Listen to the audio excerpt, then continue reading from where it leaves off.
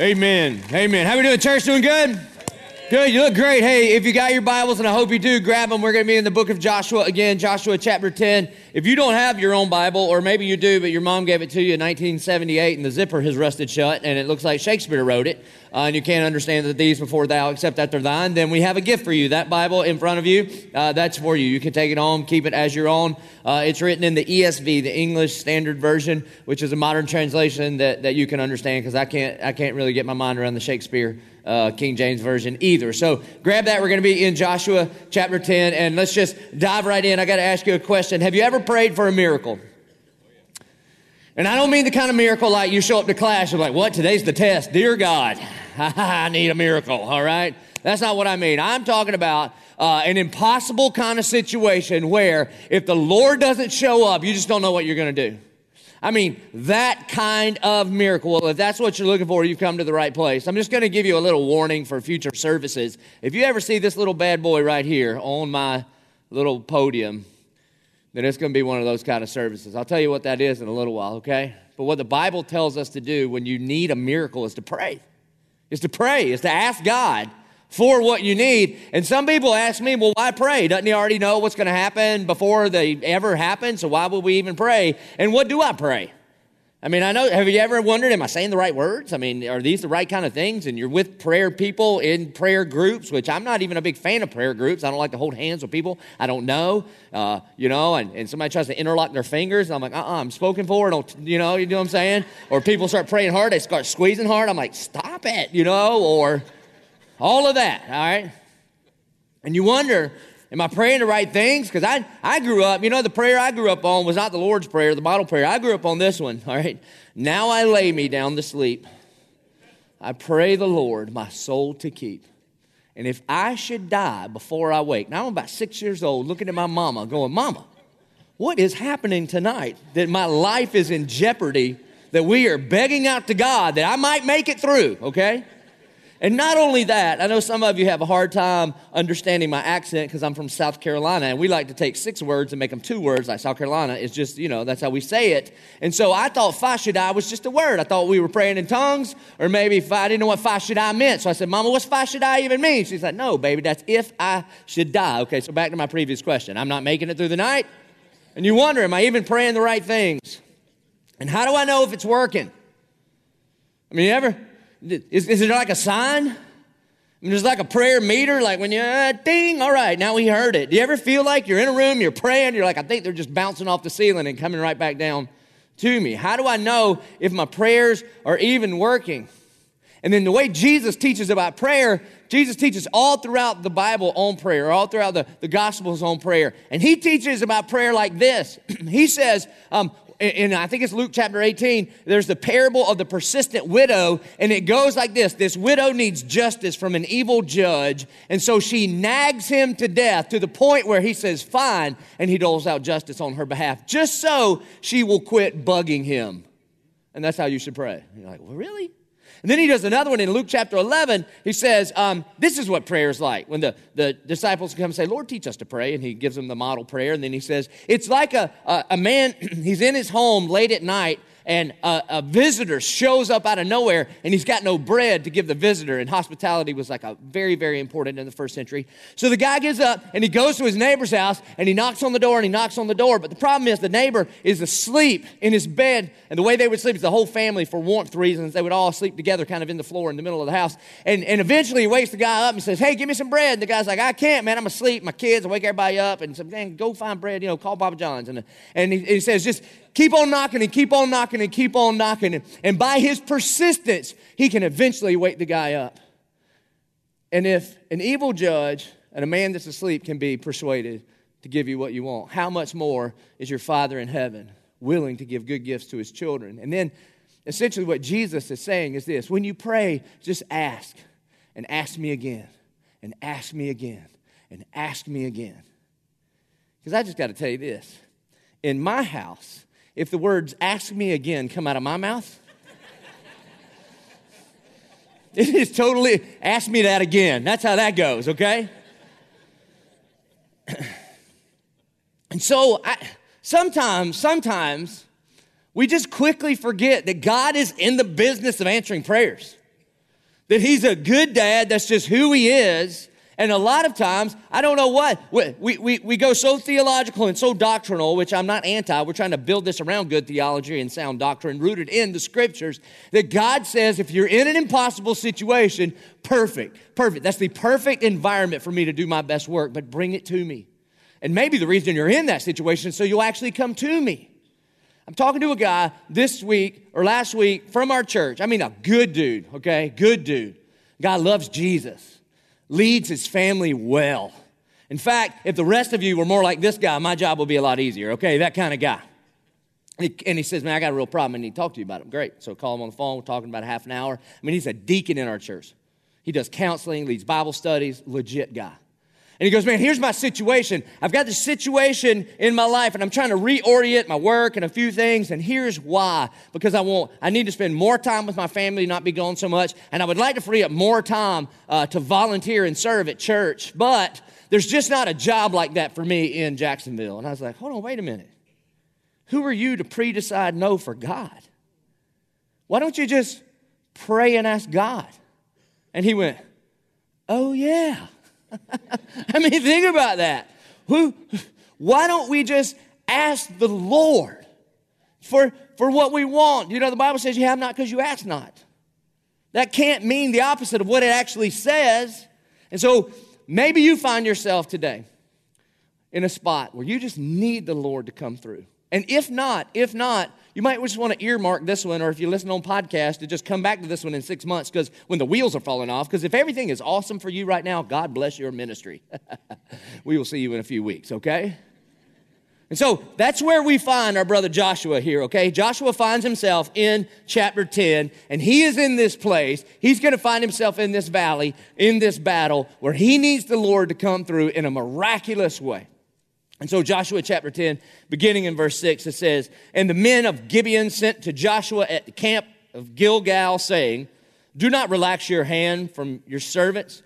Come up to us quickly and save us and help us, for all the kings of the Amorites who dwell in the hill country are gathered against us. Let me just give you a little background on what that's all about. What we find out in the previous verses is or in the previous chapter and the previous verses, is that when Joshua, after he conquers Ai, where we were last week, once they get, Jesus before all things, and God gives them that city, then the people around begin to notice God's hand of favor is upon Joshua and the armies of Israel, and we have a problem. And so there's this one town called Gibeon, and so they dressed themselves up in some old ratty clothes, and they made their supplies look old and ratty, and they show up to Joshua, and they trick him, and they're like, hey, can we make a treaty together so that you will protect us? And Joshua says, sure. So he makes a treaty with these people. And then as soon as word gets out to these other 5 cities, the kings of all these other 5 cities say, we better join together and attack Gibeon before Joshua shows up and wipes us all out. And so that's what's happening here.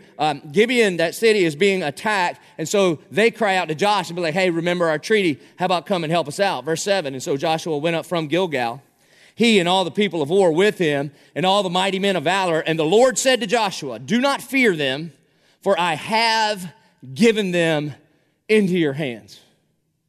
You see, God talks about future events as if they're past tense for him, because he has already accomplished these things.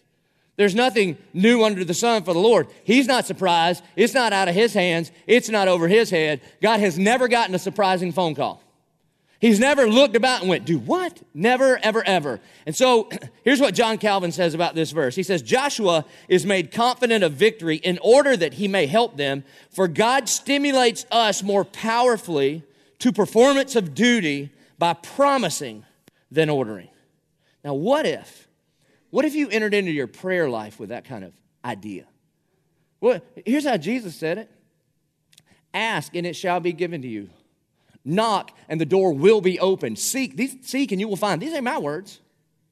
These aren't my words. What if we entered into our prayer time as if God has promises for us that we are supposed to walk into instead of pre-deciding God's no for us? As if he's not a good dad and doesn't want good things for his kids. And so God continues, not a man of them shall stand before you. Verse 9, so Joshua came upon them suddenly, having marched up all night from Gilgal. Now, let me just say something. Most of us lean in one of two directions. Some of you people are pray first people. God bless you. You should be pray first people. Some of you, like me, are like plan first people. And honestly, we should be praying first. But to the pray first people, that does not negate our responsibility to act. So we should pray, and then do something. Like for everybody that's filled out a needs board thing about I need a job and I'm praying for a job. I need a job and I'm praying for a job. You should pray for a job and then fill out a whole bunch of applications and hand them out all over town. I really have a lot of people coming to me and say, hey, I need a job. And I'm praying for it. Great. Well, have you applied for any? No. Well, you don't have a faith problem, okay? You're just dumb. Or let me tell you, here's where I see it more than anything else around here, okay? You pseudo-spiritual single young men around here. Pastor Joby, I'm just praying that the Lord would send me a godly woman with the 4 H's, holy and hot and humble and hardworking, and I'm just praying, and I am just waiting upon the Lord, and I'm just lifting it up of Him, and then I'm just waiting. I'm just waiting on the Lord. What you mean? Okay, pray. And become the one that the one you're looking for is looking for. Yeah, and do the work and know God and draw unto Him. But brother, hunt. If I were you, I'd come to every single service we go to. All right, every one we have 10 opportunities now. And I'd be worshiping Jesus next to one, looking at that left hand. And if there's nothing on it, I'd be like, bless the Lord, oh my soul, right next to her. You understand? Yes, you pray, but then you also get after it. You don't treat lunch that way. You don't walk out of here and be like, ooh, I have this need deep within me. I'm so hungry. Dear Lord, please send me a burrito. I'm just waiting on the Lord. No, you go to a restaurant. Pray, and then go to work. So Joshua's going to pray, and then he also marches all night. Verse 10. And the Lord threw the enemy into a panic before Israel, who struck them with a great blow at Gibeon and chased them by the way of the ascent of Beth Horon and struck them as far as Azekah and Makkedah. And some of you are like, why are all these places in here? Because this is an actual event in real places. Like if it was written today, you'd be like, I was on the other side of Ocala heading to Tampa. And you'd be like, I've been there. It's like that. Verse 11, and as they fled before Israel, while they were going down the ascent of Beth Horon, the Lord threw down large stones from heaven on them as far as Azekah, and they died. And there were more who died because of the hailstones than the sons of Israel killed with the sword. Man, I really do. I just hope that you have some testimony in your life where God has done more for you in 1 second than you could do it in a lifetime. That's what they're saying here. And then in that battle, verse 12, at that time Joshua spoke to the Lord in the day when the Lord gave the Amorites over to the sons of Israel. And he said in the sight of Israel, sun, stand still at Gibeon, and moon in the valley of Ajalon. You see, what's happening here is Joshua is doing his best to defeat this enemy that God has said has already delivered unto Joshua. But the sun is beginning to set. The day is beginning to wane. And what Joshua realizes, if the sun goes down and all things go dark and we are here in enemy territory, they are all going to get away and we are not going to be able to accomplish that thing that God told me to accomplish. And so, God, I need you. I need you to do something that is seemingly impossible. I need you to do something that if I told my friends I was going to ask you about this, they'd be like, whoa, you might want to settle down a little bit. That is impossible. God, I need you to make the sun stand still. I need you to step into the time-space continuum and hit pause on our world like you're watching this on DVR. That's what I need you to do. I need you to do something that none of us could ever do. God, I need a miracle so that I could accomplish what you have called me to accomplish.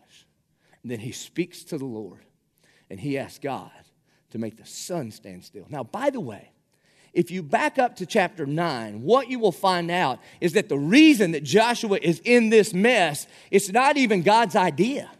If you remember back from the very beginning, God told Joshua, when you go into the land of Canaan, wipe them all out. And then when we find ourselves here in chapter 9 and 10, he's made a treaty with some of them. So Joshua 9, 14 and 15 says, so the men took some of their provisions, that's the people from Gibeon. Again, the Gibeonites showed up looking like they were from a people from a long way off, and they showed up and they're like, hey, we need your protection. We're not from here. And then Joshua's like, are you sure? How do I not know that you're my enemy? And they're like, nah, trust us. See, our provisions look like they've traveled a long time. And then Joshua is tricked, and it says, so they took some of those provisions, but what does this say? But they did not ask counsel from the Lord. And Joshua made peace with them, and he made a covenant with them to let them live, and the leaders of the congregation swore to them. And you're like, what does that have to do with my life? Here's what this has to do with your life. Joshua gets into a mess by his own accord, and then when he's in that mess, he cries out to the Lord, God, I need your help, and God answers his prayers. That should be a lot of freedom for a lot of us in the room. That some of the things that we need the miracle on are because of our stupidity. Some of us are in a financial mess because we've been running God's money like an idiot. And now we're in this place, we're like, Lord, I need your help. And you don't see God coming in, but like, I told you don't do it that way. Or some of your marriages are wrecked because you haven't been loving her like Christ loved the church. But now you're in this spot right now going, I need you to make the sun stand still. Or some of you are in just relational chaos because when you do your Myers-Briggs, you know that Myers-Briggs thing, yours comes back Jerk.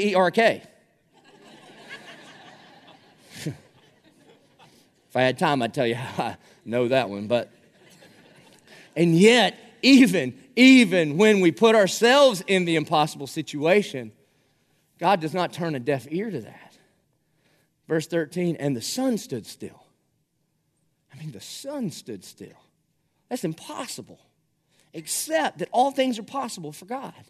And the sun stood still, and the moon stopped until the nation took vengeance on their enemies. Is this not written in the book of Jashar? The sun stopped in the midst of the day, and it did not hurry to set for about a whole day.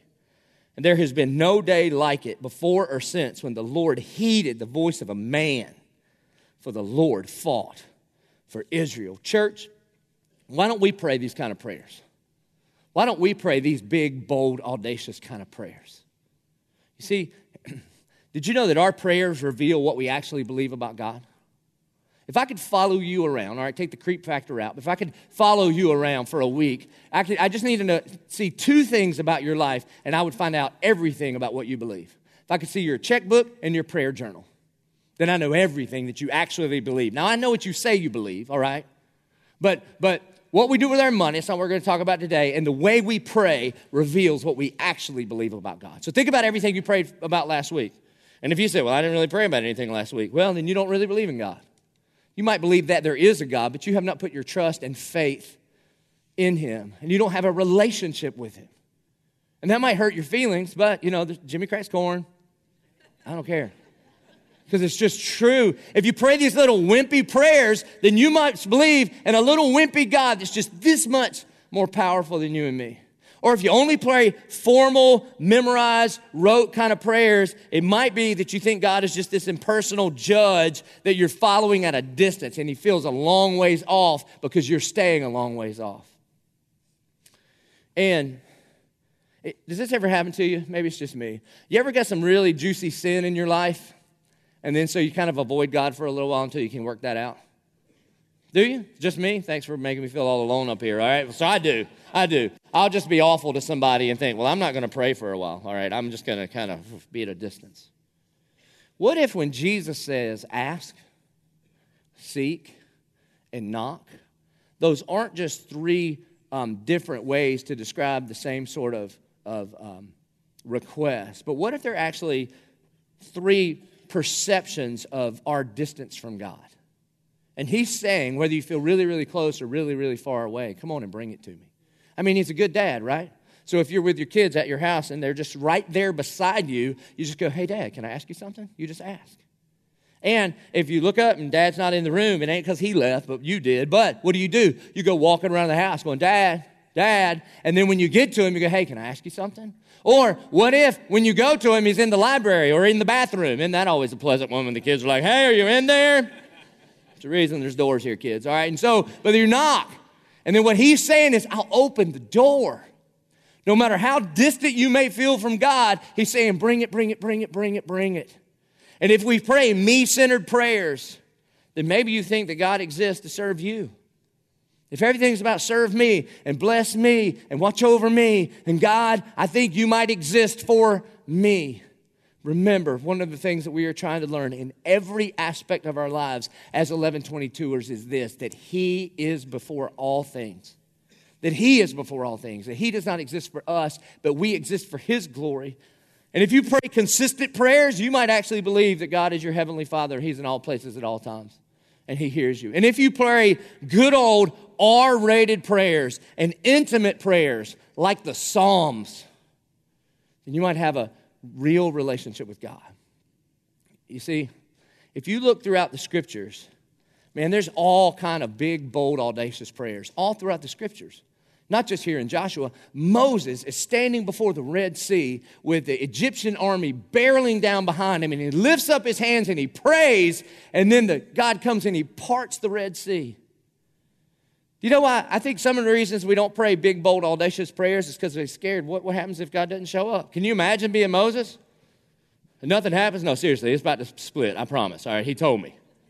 Can you imagine being Joshua? If God make the sun stand still. No, seriously, y'all. I know it looks like evening, but it's going to stop here in a second. You see, that does not hinder him. Or Elijah prays and dead people come back to life. And Elijah prays and it stops raining for 3.5 years. Or Daniel is thrown into the lion's den and he prays and God shuts the mouths of lions. And then Jesus prays all kind of prayers. I mean, Jesus prays, Matthew 14:23, after Jesus dismissed the crowd, he went up on a mountainside by himself to pray. So sometimes Jesus will pray alone. Matthew 19:13, and then little children were brought to Jesus for him to place his hands on them and pray for them. So sometimes he prayed alone, sometimes he prayed in crowds. Mark 1:35, very early in the morning. Let me say that again to you 20-somethings. All right, ready? Very early in the morning, while it was still dark. Did you know there's a dark part of the morning? I don't know if you know that. And I don't mean the end of your night. I'm talking about the beginning of the next one. Jesus got up, left the house, and he went off to a solitary place where he prayed. Luke 5:16, Jesus often withdrew to lonely places and prayed. Luke 6:12, one of those days, Jesus went out on a mountainside to pray, and he spent the night praying to God. So he prayed alone, he prayed with people, prayed at night, prayed in the morning, prayed all day, prayed all night. Luke 22:44, and being in anguish, Jesus prayed more earnestly, and his sweat were like drops of blood falling to the ground. Is that what your prayer life's like? Or is it, now lay me down to sleep, pray Lord my soul to keep if I should die before I wake. Pray Lord my soul to take, amen. You see, the way we pray reveals our relationship with the Lord. And the reason that we would pray big, bold, audacious, impossible prayers is because we believe in a big, almighty, sovereign, nothing surprises him kind of God. Amen. And those kind of prayers mark followers all throughout the Scriptures. My favorite place is Acts chapter 4. Flip over to Acts chapter 4. One of my favorite bold prayers in all of Scriptures. Got to catch up on what's happening here. We'll start in verse 23. When they were released, here's what happened. The they there is Peter and John.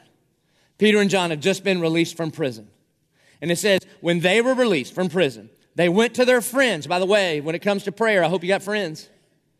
What we're going to find here all throughout the Scripture is just praying alone is not enough.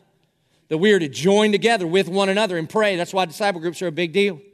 And so they go to their friends and they reported that the chief priests and the elders had said to them. Now here's the problem. What had just happened is they got out of prison, and the reason they were in prison is because they were preaching the gospel in Jerusalem. And as they were preaching the gospel in Jerusalem in Acts chapter 3, they come upon this lame man, this crippled man, and he says to them, hey, can you give me some money? And they say to him, silver and gold have I none, but what I have I give to you. Arise and walk in the name of Jesus. And this guy who'd been crippled for 40 years is walking around town. So check it out. And he's really stoked about it. So he's telling everybody. And when people come to Peter and John and say, by what name is this man healed? They say, by the name of Jesus, whom you killed, he raised up on the third day, and by that name we are healing people. And so the Sanhedrin arrest him. They arrest these two men, and they say, you've got to stop talking about Jesus. And then in Acts 4:20, they say, hey, you do whatever you want to do, but we can't stop talking about what we have seen and heard. And so they have to let these guys go because the crippled man's walking around town. And how do you argue with that kind of evidence? And so when they show up and it says, and they reported, we think of like a Sunday school report. The Peter and John, think about this. These are two fishermen. Have you ever hung out with fishermen?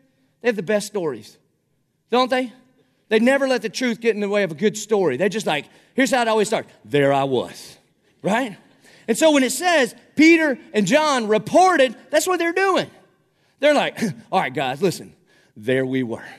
We were at the temple, all right, and we were preaching in the name of Jesus. And that one guy asked, hey, you got any gold or silver? I ain't got any of that, but I got Jesus. Get up. And he gets up, he starts walking around. And then the Sanhedrin came, and they arrested us, and they surrounded us, 71 judges, and they're hurling insults at us. By what name? And I'm going to tell you what name. It's the name of Jesus, and you better stop it. I ain't going to stop talking about what I have seen and heard. And so Shazam, here we are. I mean, it was like a real thing. You see, don't read through this and get so familiar that you forget these are actual events. It would be like if you saw on the news last night that Pastor Ben and I got arrested on the north side.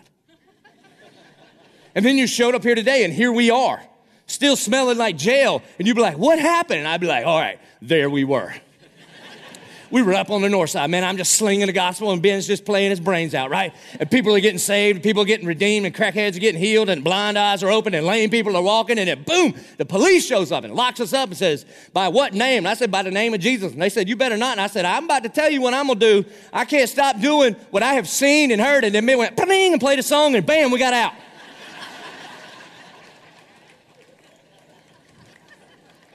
It's like that, sort of. So they reported with the chief priest. This is crazy, isn't this crazy? They reported with the chief priest, and the elders said to them, and when they heard it, they lifted their voices together to God and said, when they heard that, somebody said, y'all, we got to pray. And that's the first thing they do, prayer. Is that your first reaction? Because I got to confess, man, mine's not. Mine's plan. If I'm sitting there and I'm getting the report, I'm like, we need a strategic plan. Peter and John, you can't travel together anymore. I mean, this is a big deal here, all right? You're like the president and CEO of Jesus International, and we've got big plans for the salvation of the world. We're going to need to split you. We've got too many assets in one spot, all right? And we need security, tricked out Escalades. That's what we need everywhere we go with you. But not these folks. And here's what they pray, Sovereign Lord. Peter and John still smell like jail, and they're saying, Sovereign Lord. And see, here's my prayer. When I do pray, I'm praying, Dear God, help me curse them. Amen. And they pray, Sovereign Lord, who made the heaven and the earth and the sea and everything in them. This is very theocentric prayer. Most of our prayers are very meocentric prayer. Sovereign Lord, who made the heaven and the earth and the sea and everything in them, who through the mouth of your father David, your servant, said by the Holy Spirit. Don't run by this too quickly. The first thing they do after they say, God, this is who you are, the character and nature of God, they begin to pray the scripture. And they don't think David was just a good poet and they would read their poems to the kids. They believe that this was the very words of God. Let me tell you, one of the boldest ways you can pray is just pray God's word back to him. Parents, let me tell you, one of the best things you can do to pray for your kids, you're like, what do I pray? Pray the scriptures over your kids, because you want to launch this anchor deep into their soul so that when they are old, they will not depart from it. They can't, because God's word is stronger than they are. So my little girl, when I put her to bed every night, I pray Psalm 139:14, and she repeats it after me. Dear God, I praise you because I am fearfully and wonderfully made. Your works are wonderful. I know that full well, because she's 6. And from what you've told me, in a minute, she's going to be 16. And that is not a fun journey, not in this culture. And here's what I need her to know, based on the truth of the Word of God, this bold, audacious prayer. I need her to know she's valuable, and she'll be treated as valuable, that she is wonderful. All God's works are wonderful, and she's one of those. Therefore, she is wonderful. She knows that full well. So if some little crackerjack comes sniffing around my house, and he does not understand that, she'd be like, pfft. And if the don't work, Daddy will. I'll be in there with Peter and John, okay? So, or my son, every night, Psalm 1. Blessed is he who does not walk in the way of the wicked, or stand in the way of the mocker, or sit in the seat of the sinner. But his delight is in the law of the Lord. Upon his law he meditates day and night. Then I make it personal. And JP, may you be planted like a tree by running water. May your leaves never wither. May everything you do prosper, and the Lord watch over the righteous. I didn't even intend to memorize it, but when you do it for 10 years, it kind of starts sticking. And you just plant the word of God in there. And so that's what they do. And they are going to actually pray Psalm 2. Why did the Gentiles rage and the people plot in vain? The kings of the earth set themselves, and the rulers were gathered together against the Lord and against the anointed. In other words, that God, you knew all of this was going to happen. that you were not surprised by this at all. Verse 27, for truly in this city there were gathered together against your holy servant Jesus, whom you anointed, both Herod and Pontius Pilate, along with the Gentiles and the peoples of Israel, to do whatever your hand and your plan had predestined to take place. So they're saying, God, you weren't surprised by this. In fact, you put the people in power that are persecuting us. That's what they're praying about. To which a lot of people will say, then why pray? If God already knows and God already has a plan, why pray? Here's why. Because he told us to pray. And let me really just blow up all our minds. You ready for this? That God has predestined and preordained that some of the things that he wants to happen are only going to happen when you and I ask for them. It's crazy. The James 4:2 says, you have not because you ask not. That God says, join me in the redemptive process of all of the creation. And it's like taking your kid to work. Like all the power rests in God, in the sovereign God. And yet he brings us along and says, because by faith you come before an almighty God and say, God, I am asking for these things. That is a part of his preordained plan to make things happen that would not happen if we don't get on our knees before an almighty God. That's why we pray. And again, does that mean everything we ask for he gives? No. That means you would be God and you're telling him what to do. That is not how it goes, but the other way around. And so, verse 29, and now, Lord, and now, look upon their threats. They're 3/4 of the way through the prayer, and now they're getting to them. Is that how you pray? Or do you start with you, and then if you got a little time left over at the end, you might throw in a little like, in Jesus' name. They go to do it the other way. Very theocentric. God, you're in charge. I'm praying your scriptures. Lord, I know that you are before all things. And now, God, now that we've established that, you remember that part where they said they're going to kill us? Let's talk about that for a minute, God. And grant to your servants to continue to speak your word with all boldness. Now, if I'm in the prayer meeting, I'm like, boldness? You're asking for boldness?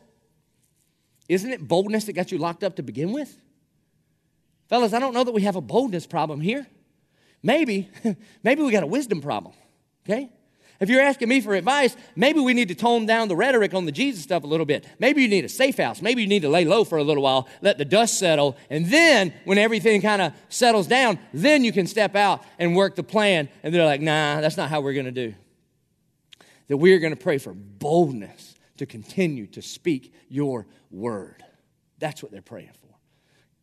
Not, God, please change my circumstances to make me more comfortable. They're praying, whatever the circumstances, God, you put me into, God, I am praying for, the power of the Holy Spirit to speak your word in such a way that everybody looks around and is like, what in the world is going on? That's different, isn't it? That's different. They're praying. Not that God fixes their circumstances, but God changes them to the point that they can't help but talk about what Jesus can do for you. You see, be really, really careful when very well-meaning Christians come up to you and try to evaluate the character and nature of God based on your current circumstances. People come and be like, is God trying to tell you something? Listen, God told these brothers what to do. And you will receive power when the Holy Spirit comes upon you, and you will be my witnesses in Jerusalem. So anybody telling them anything other than that is not on God's side. So be very careful when people come up to you looking at the circumstances around you, and based on those circumstances say, you sure God wants you to do that? Listen, if he told you to do it, you pray for boldness, and then you step out to do it. And what they are praying for is the ability to share their faith. Let me ask you this. When's the last time you prayed for boldness to speak your faith to somebody that you love? Because that's a prayer God will answer. One of the initiatives that we're going to start here right now at 11:22 is that we're going to pray boldly. We're going to pray boldly for people that don't know Christ. And the way it will show out practically is in the future on your bulletin and on our Facebook page and all those kind of places, there will be this little line that says #1 more, #1 more. If you're older than me, that's $, or pound, 1 more, okay? And here's why. Here's what this means. We as a church want to be praying boldly for the strength and the courage to share our faith with one more person, just one more person. On my arm, this tattoo is Acts 11:24, and he was a good man, full of the Holy Spirit and faith, and a great number of people were brought to the Lord. That great number in my economy is not that every one of our 10 venues over the weekend would be filled up. That great number is that one more person would step over the line from death to life and come to know Jesus Christ. Just one more. And the second I say it, I bet you have one more. And here's just a frustration that I had kind of growing up. When I was in college and some of those kind of times in my life, my church was not really like a partner with me in helping my friends come to know Jesus. It was almost like a stumbling block for the people that were far from God. Now, it was a really great church. If you grew up in that church, you kind of knew the code and what to wear and the secret handshake and when to stand up and sing and that kind of stuff.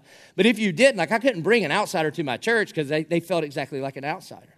And so what we want to do is let all the insiders here at 1122 know what the best weekends are to bring your friends. Now, we think every weekend's a good weekend to bring somebody far from God because I talk about the life, death, and resurrection of Jesus almost every weekend. But there are specific weekends when we are going to give a gospel invitation.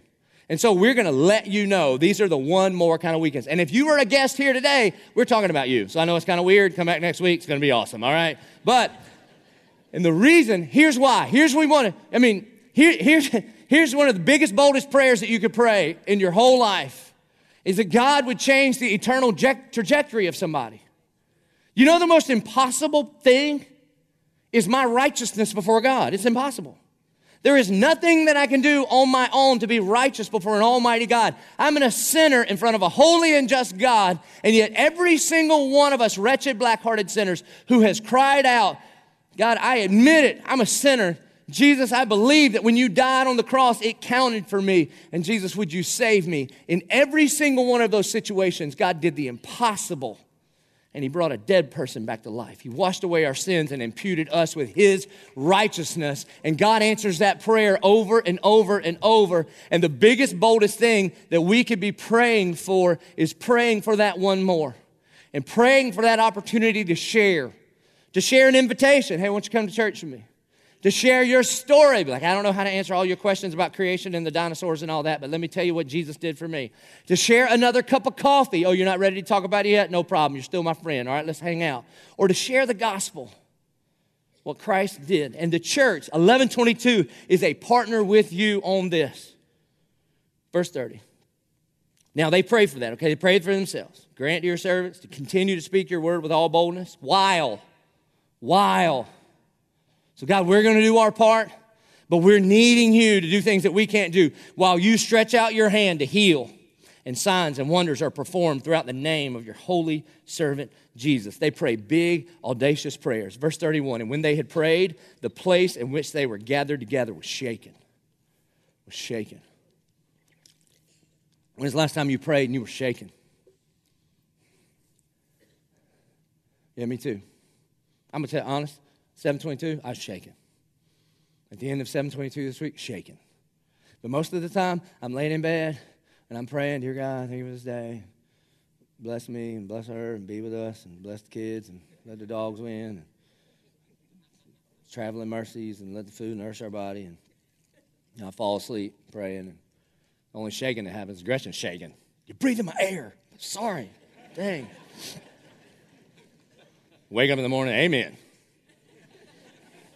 Is that your prayer life? Because these brothers and sisters are getting together and they're praying and like walls are shaking and hearts are shaking and souls are shaking and the church is shaking. And they were filled with the Holy Spirit and they continued to speak the word of God with boldness. The NIV says great courage. Courage is behaving as if you believe that your God is actually in control. That's what courage is. You see, you can be scared, just don't be afraid. And they pray, and they are shaken. So here's the point. When you believe in a sovereign Lord, you pray big, bold, audacious kind of prayers. And the reality is, most of us just pray these wimpy little sorry prayers.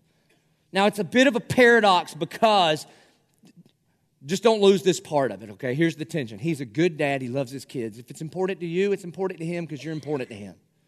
So if you want to pray for your cat because she has the chicken pox, okay, whatever.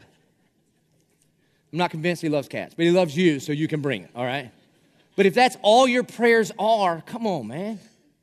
You see, we pray we should pray big, bold, audacious prayers because he's an almighty and sovereign God. But most of the time, you know what we do? Dear God, thanks for this day. On behalf of the Lord, I want to say, he's got it, okay? What is that? Unless you were on life support yesterday. If you were on life support yesterday, that's legit. You wake up this morning and be like, thank you for this day, all right? Or if you're like post 100, no problem. But for the rest of us, got it. Or this one, dear God, just be with me. All right, where are you going to be? Because I'm pretty sure I'm there. It's called the omnipresence of God. Where can I go from your presence? All right, that's Psalm 139. Or this one's even worse. Dear God, just watch over us and give us traveling mercies. You sure that's what you want? Because post-Pentecost, the way this thing works is for everybody to surrender their life to the Lordship of Jesus Christ. God doesn't watch over us anymore. He lives in us. Our body is a temple. That doesn't mean it has nothing to do with what you look like in a bikini, praise God. It means that the home address of the Holy Spirit of God is inside of us. So is what you're saying, you want me to come out from within you and hover over the minivan while you go to Disney? That's how you want it to work, Des? How about I actually live in you and begin to work through you? So you can throw that prayer out. Or God, just give us safety. Seriously, you live in the safest place in all of human history, okay? Wear your seatbelt, drive the speed limit. What's your next prayer? My least favorite of all. Dear God, let this food nourish our body. What else is it going to do? We don't look around our country and see atheists just shriveling up into nothing. I'm dying. That's because you don't pray for the food to nourish your body. Regardless of what you believe, that's what it does. That's like, dear God, please let this water be wet and my hair be hairy. All right, that's just what it is. Now, maybe if you primarily get most of your nutrition from a clown through your car window, that prayer may apply. But for most of us, he's got that. See, here's why I said, if your prayer life isn't intimidating to you, it's probably insulting to God. If your prayer life isn't intimidating to you, I can't even believe I'm saying this out loud, then it's probably insulting to God. I'm just saying he loves you. He's a good dad. That's who he is. He's going, come on, I know where you're at. Bring it to me. Bring it to me. And here's the way we can know. Here's the way we can know that he answers our prayers if you're a Christian, because of the cross.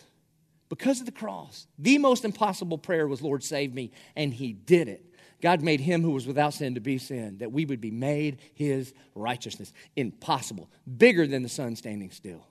But changing eternity for people like me and you. And so pray. Let me ask it to you this way. This is convicting to me. What if God answered yes to all your prayers last week? How would the world be different?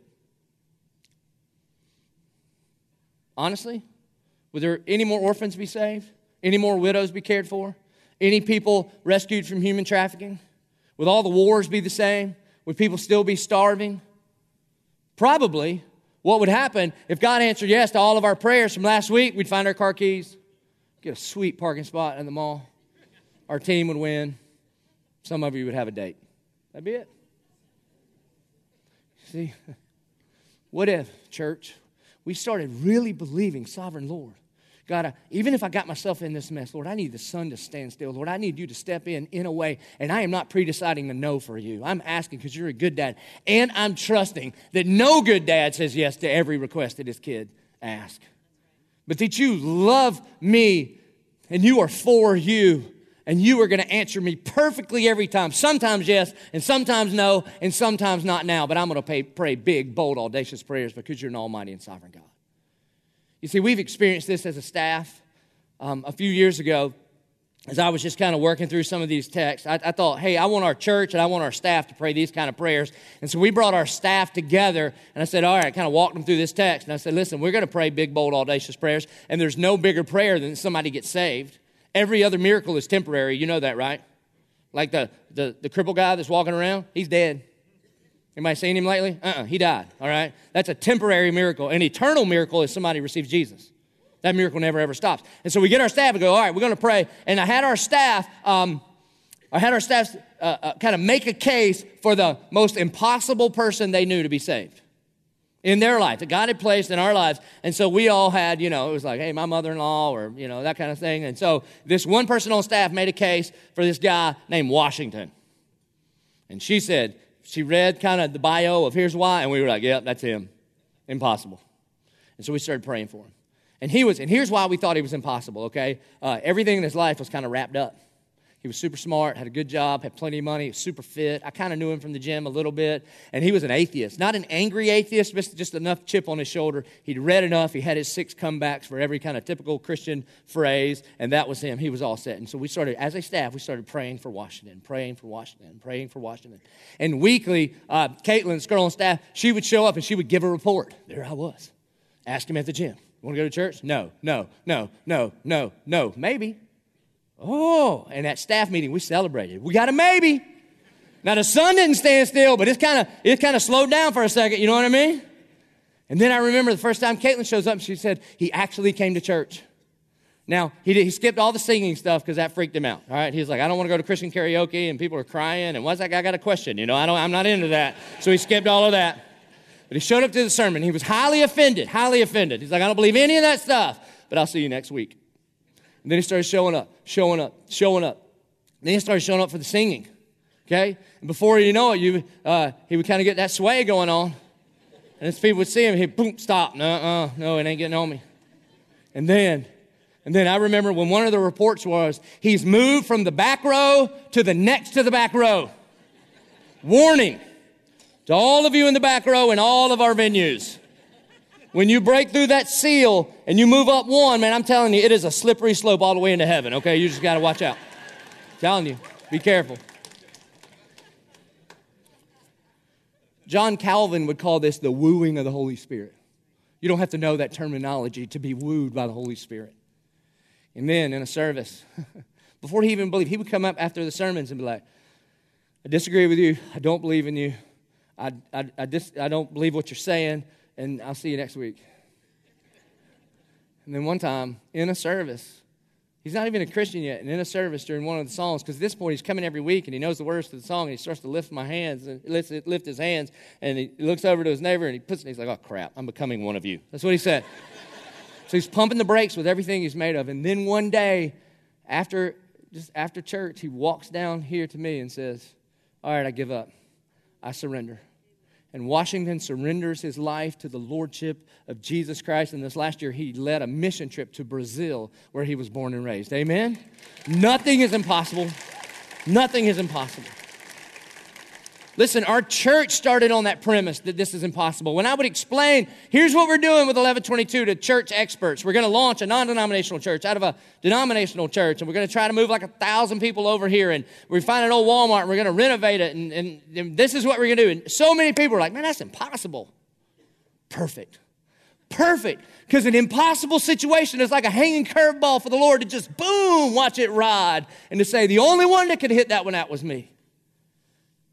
And so we're going to pray big, bold, audacious, impossible prayers. And I know that you do. That's what this is. That's what this big old, mound is. This is every prayer request that's come in since the day we opened the doors. And the reason that we have them, because I tell our staff, if you throw these out, you better go with them. We're keeping these forever, okay? And we pray over them, man. And look at this. My papa is dying from 4th stage pancreatic cancer. And they're saying, Lord, I need you. God, I need you to move. Sovereign God, heal my dad. Here's one this week. My mother had an aneurysm and is in the hospital. And so we pray. We pray. And then our chaplains go and visit and pray. And then here's one. Pray for my marriage. Today is the first day I've had hope in this seemingly impossible situation. You see, the difference between Christians and non-Christians is that we never lose hope. The Bible says hope deferred makes the heart sick. In Christ, there is hope. Here's one that says, praise the Father. I've been 40 days clean of prescription medication. And each and every day is a struggle. Please pray for me. So we get on our face and we go, sovereign God. May this brother do his part and go to his meetings and get accountability and get in a disciple group. But the power of the cross is bigger than his addiction. And so may he do his part. But sovereign Lord, may you reach out your hand and perform signs and wonders and miracles. And that's a miracle. And how about this one? You want to talk about a movement for all people? Here's one from last week. I was raped and beaten. And this girl's just showing up broken, and landing on the soft landing soil of this local church where we say, darling, you are so valuable. God gave his life for you, and you should be treated as valuable. And we have to pray for her like crazy that God would put together what the enemy has tried to destroy. And so what about you? I know some of you are in the valley like Joshua is, and you look around and the sun is setting, and you feel like you're in an impossible situation. And you feel like your marriage is broken. Well, you need to pray that before Jesus went into full-time ministry, he was a carpenter. He is an expert at putting broken things back together. It's what he does. Or maybe your health, man. Maybe you got a report from the doctor this week, and your health is just, they said you're sick. And it's freaking you out. And I might be freaked out too. You could be scared. Just don't be afraid. Just by faith, step out and cry out to God. For some of you, you've got some relational problems, and I'm just talking about you don't see a way around it. You have no idea how God could reconcile this relationship that is so broken.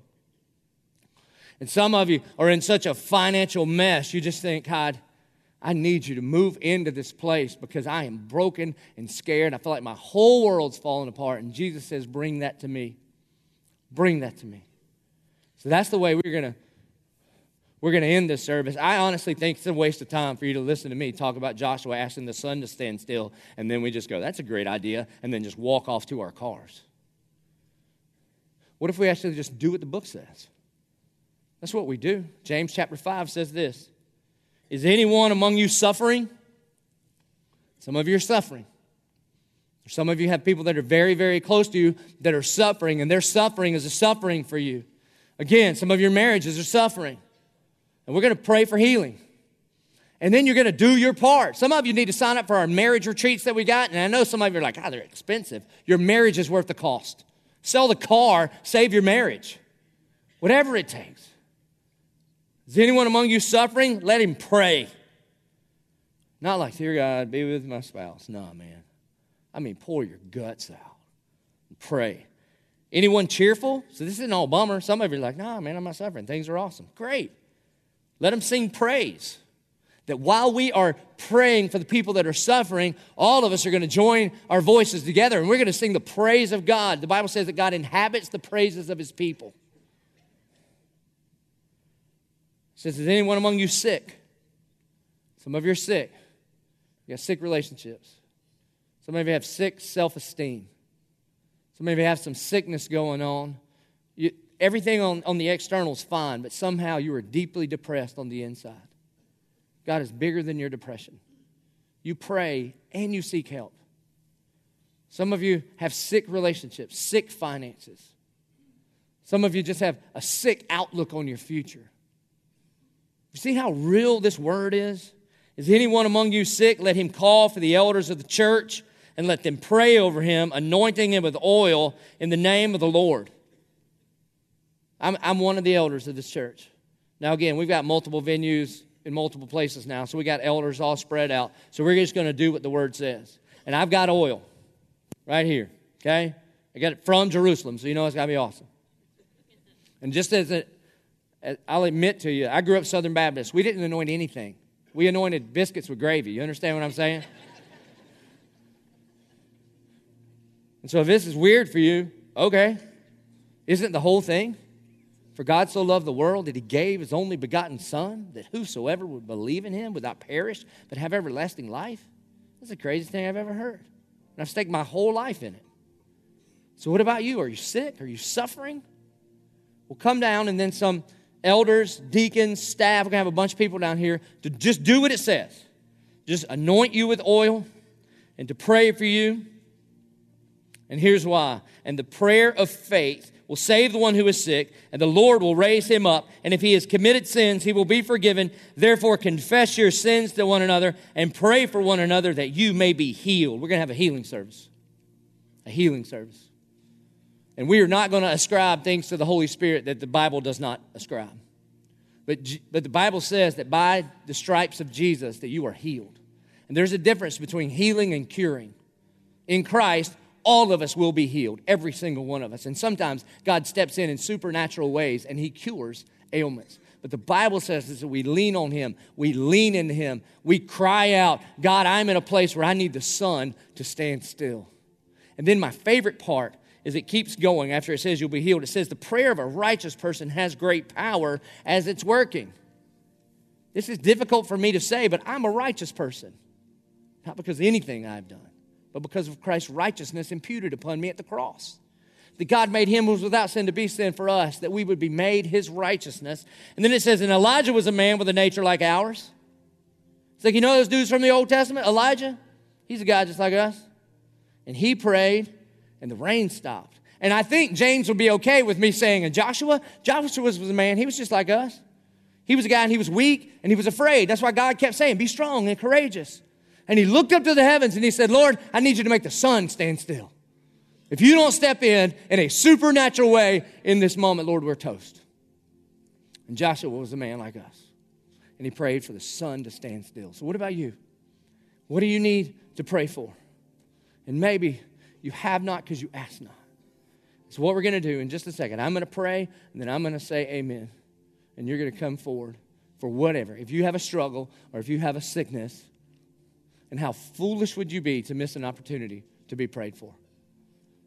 After our Thursday night service, I went out to get some food afterwards, and I bumped into this guy that I know has some medical issues, and I saw him at the restaurant. I'm like, hey, bro, did you come get prayed for? And he's like, nah. I'm like, what a fool you are, brother, to miss that kind of opportunity. So I laid my hands on his head at the bar at Ale House. A lot of people meet Jesus in bars through 1122, okay? I laid my hands on his head, and I prayed, just prayed healing on him right there. I don't care if people think I'm weird. I don't want to be normal. Amen. Normal's broke, lonely, depressed. You can have normal. I'll be weird. Laid my hands on him. I didn't scream and shout. Just quietly prayed in the brother's ear. And then went to eat. He sent me a text. This atheist guy's he's been trying to lead to Christ forever, sitting next to him. And the guy's like, that guy just prayed for you? Yeah. It's like, all right, I'm going to church with you next week. That's what I need. You just never know. You never know. So please don't miss an opportunity to be prayed for. Anybody in trouble? Anybody sick? Let the church gather the elders together, anoint with oil, and pray, for the prayer of a righteous person availeth much. Would you please stand and pray with me? Our good and gracious Heavenly Father, God, we pray because you told us to. We pray because we believe that you hear our prayers. God, we pray because by your stripes we are healed. God, we pray in the blood of Jesus. God, we pray in the name of Jesus because it's the only name that matters when you pray. God, we pray that as a church, God, you would break us and we would be shaken. God, as a church, Lord, you would shake us up and then put us back together, Lord, so that people all over this planet might look at what you are doing in this place, not what we are doing, what you are doing in this place, and say, that's what I've been looking for my whole life. Holy Spirit, root out fear. Fear is the only thing that's going to hold people back. It's the enemy's number one favorite weapon, and he is not welcome in this place. So God, by faith, would you call us to step out, to walk forward, and to cry out to you because you're an almighty and sovereign God. We pray it in Jesus' name. Amen.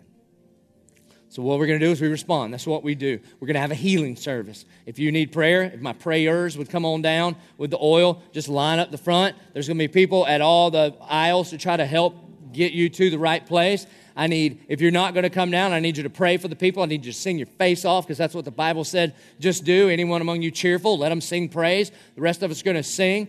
This is our time where we respond to God by bringing our first and best, our tithes and offerings. It's a way to honor God, to worship Him, and then it's time to pray. If you need somebody to pray for you, then come forward right now and we will pray. Ready, go.